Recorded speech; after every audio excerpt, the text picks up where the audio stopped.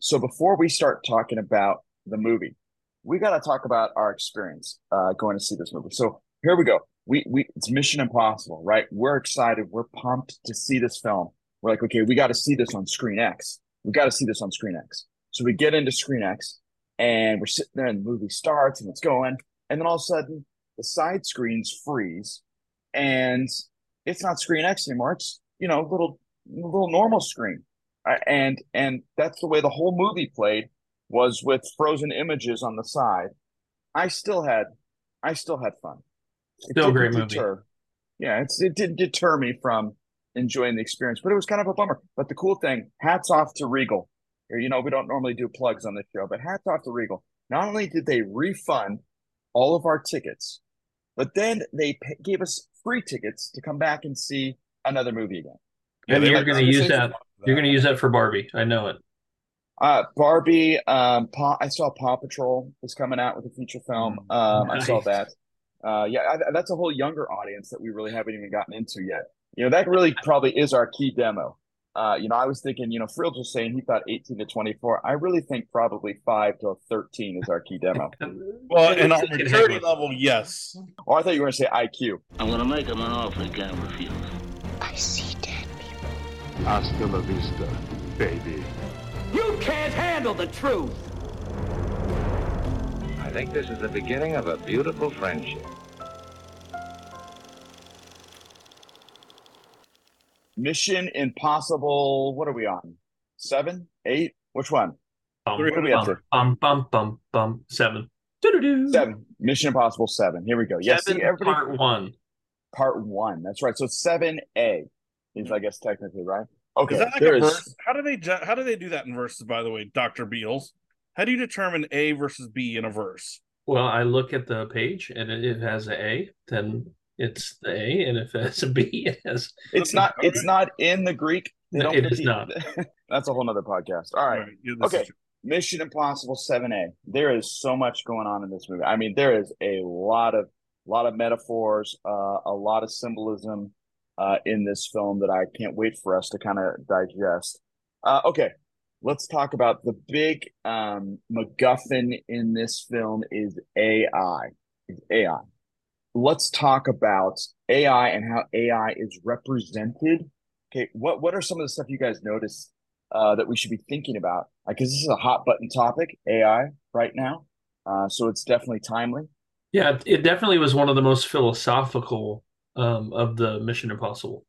There was a lot being communicated in this one that you almost I feel like I got to go watch it again just to pick up all of the specific threads. But yeah, AI, it's the age old man creates something that goes beyond him. So the creature or the created, I should say, goes beyond the creator. So man makes AI, and AI um, develops self-awareness, develops the ability to strategize and make trouble, right? And Yeah. so you do. Yeah, it's kind of. I would say it this way is that um, humanity has consistently been guilty of worshiping things that they create, right? And this is just another one of those.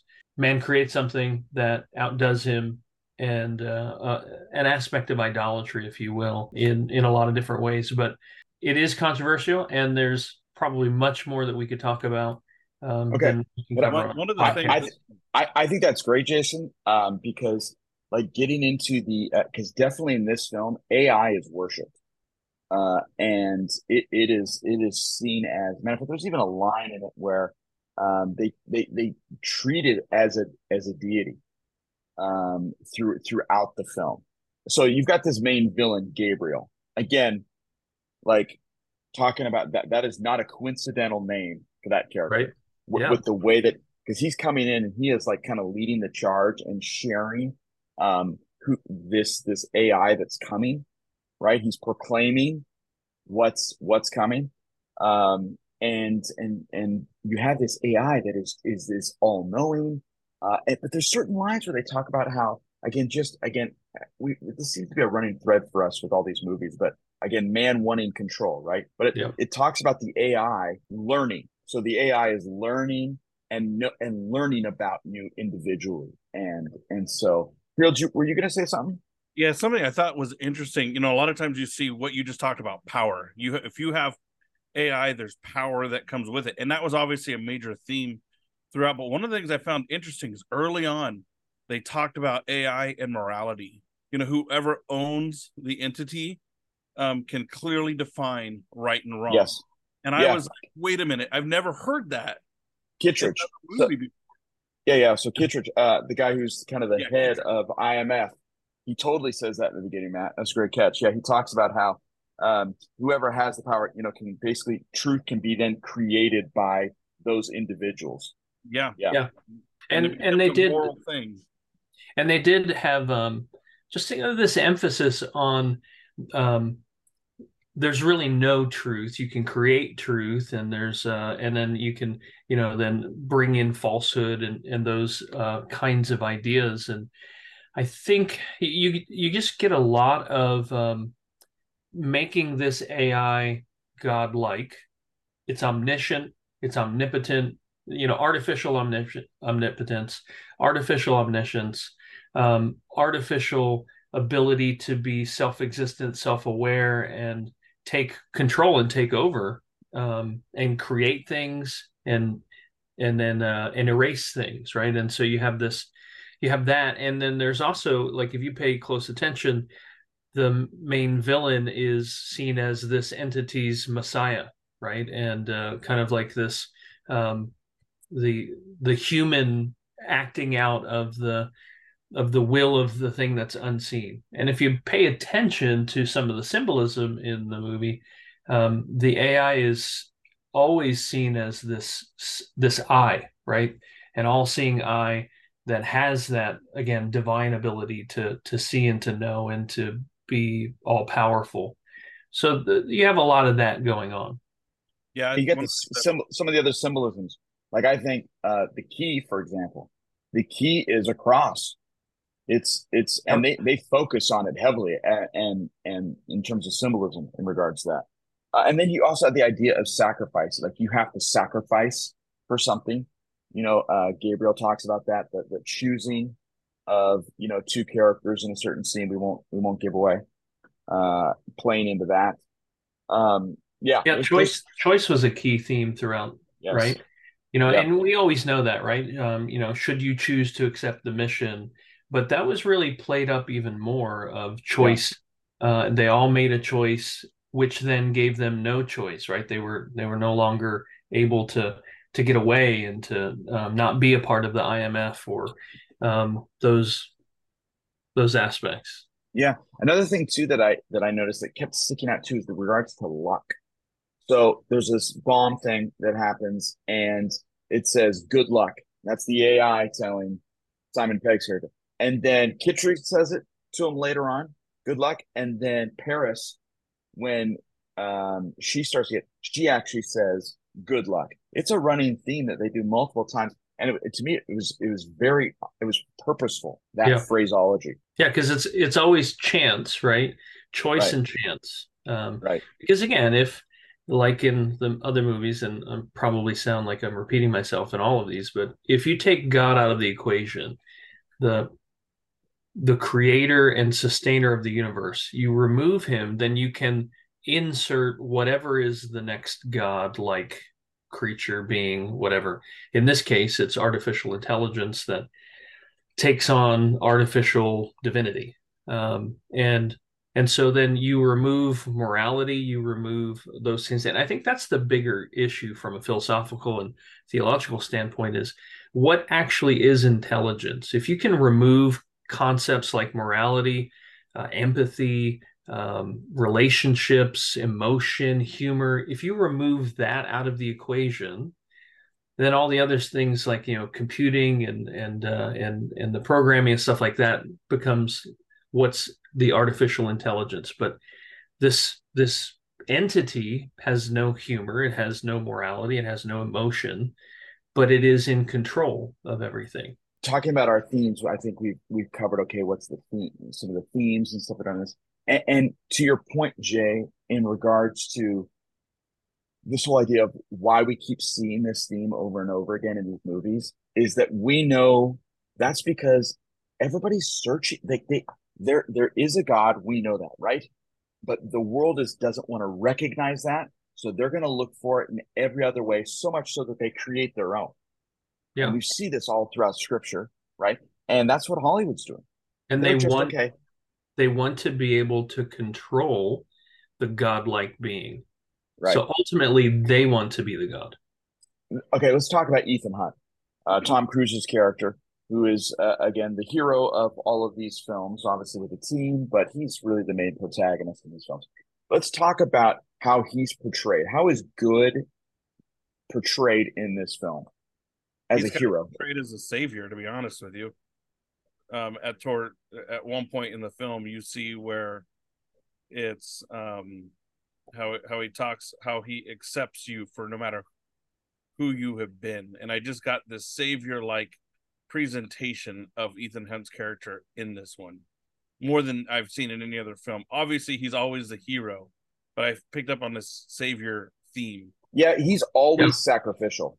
Yeah. If you look at every single one of the, and the fact that he says, she's talking about Haley Atwell's character, Grace, is talking to him, and he says, "Your life will always matter more to me than my own." Yeah. Like he is a so which is good and noble, right? We like that. And even in moments when he has the opportunity to kill some people, he chooses not to. Yeah. Yep. He chooses not to. He chooses life over that. And again, there's a genuineness and an honorability to his character. And the irony in that is the movie's projecting that there's no real morality, right? I mean, they're saying that. And yet what we see him act in ways that we would consider moral or good or that which is right. The self-sacrificing, the mercy, the seeking to be the hero and to help and to save. I think one of the things you also see in this movie is the movement or growth of one of the characters from this greedy, she'll do whatever she can do, thief, steal. She consistently puts Ethan's life in danger, right, by her choices. And then at the one critical moment, she comes to a self-discovery of, if I continue to do this, or if I do this one thing, I'm going to sell my soul. Like I might be getting the money, but I'm gonna be doing something far worse. And so you do see some of that. And I think part of that is her connection or relationship with Ethan, starting to see those good qualities, those characteristics that we would see as virtues, and that impacting a life that was just basically lived for herself. And not just with her, you see it with another character too, where is a villain. And because of something that Ethan does, that villain changes and then wants to help. So people recognize, and I think too, when we're talking about the fact that this idea that there's no morality, that's really coming from all the people with the power. And Ethan is kind of that one beacon of virtue saying, no, this isn't right. And I would say the rest of the IMF team too, as well, are both agreeing, and many sacrifice. So there are some sacrifices made in this film. We don't want to give that away, but that group is kind of held as they are the ones who have some moral sensibilities to them, which counters the rest. Even the ones who are in government, we think, oh, okay, these people should be doing what's right. We know that power corrupts, and so that's ultimately what they want. If you'll humor me for one moment, one of the things that we will, Jason. We will. Like I say a lot, I talk a lot, but one of the things that just really struck me was the degree of technology that they are pointing to, that really we have that capability, right? That facial recognition, all the kind of stuff that they have, and the power and control that exhibits, and that when put in the hands of someone or entities that are malevolent and evil, and like they're going to use that for control. And I think what you really see if you go in and if you read Revelation with a literal hermeneutic, you start to see some of those blocks along the way of just how technology and how something's coming that's going to be all encompassing and oppressive and being used to implement their control. And this is, I just feel like it's giving us glimpses of those things. Okay. So to that point, a discussion that my family and I had on the ride home about that. So Gabriel, who's kind of the mouthpiece for the AI, which they call the entity, okay, which is again very symbolic, is he always speaks as in the first person in regards to the entity. We're doing this. It's I know this. It's foretold. It's all this kind of your destiny is already planned out, mapped out, blah blah blah, all that kind of stuff. What is the gain for Gabriel? Because that's not really clear in the movie. Exactly. Yeah, you wonder. So then I start to wonder, because again, this is part one of part two. Is he somehow part of the AI? Is there a chip? Is there something in him? Some transhumanism type. Yes. Yes. There's at one point where he says, hold on, you have no idea the power I represent. It knows your story and how it ends. So he talks about the power that he represents, and then it knows your story and how it ends. It was kind of like talking about himself, and he knows what the entity is going to do. So there's an interesting. Yeah. I'm just going to go out and put my foot in the sand. I think somehow he's connected to the AI. When we see part 2 next year, we'll come back. We'll revisit this. You guys can give me a pound on the back. Say, Matt, you did good. Good job, Matt. Yeah. I think he is. No, let's not jump the gun yet. I think he is connected in some way. And you wonder, too. I came away thinking, is he looking for a way of an escape from this thing? I just wondered that. Like, is he trying to gain control of it too? That was what I came away with. But see, this is why even a big summer blockbuster movie, you can just go and just not even give it a second thought and just go and be entertained, right?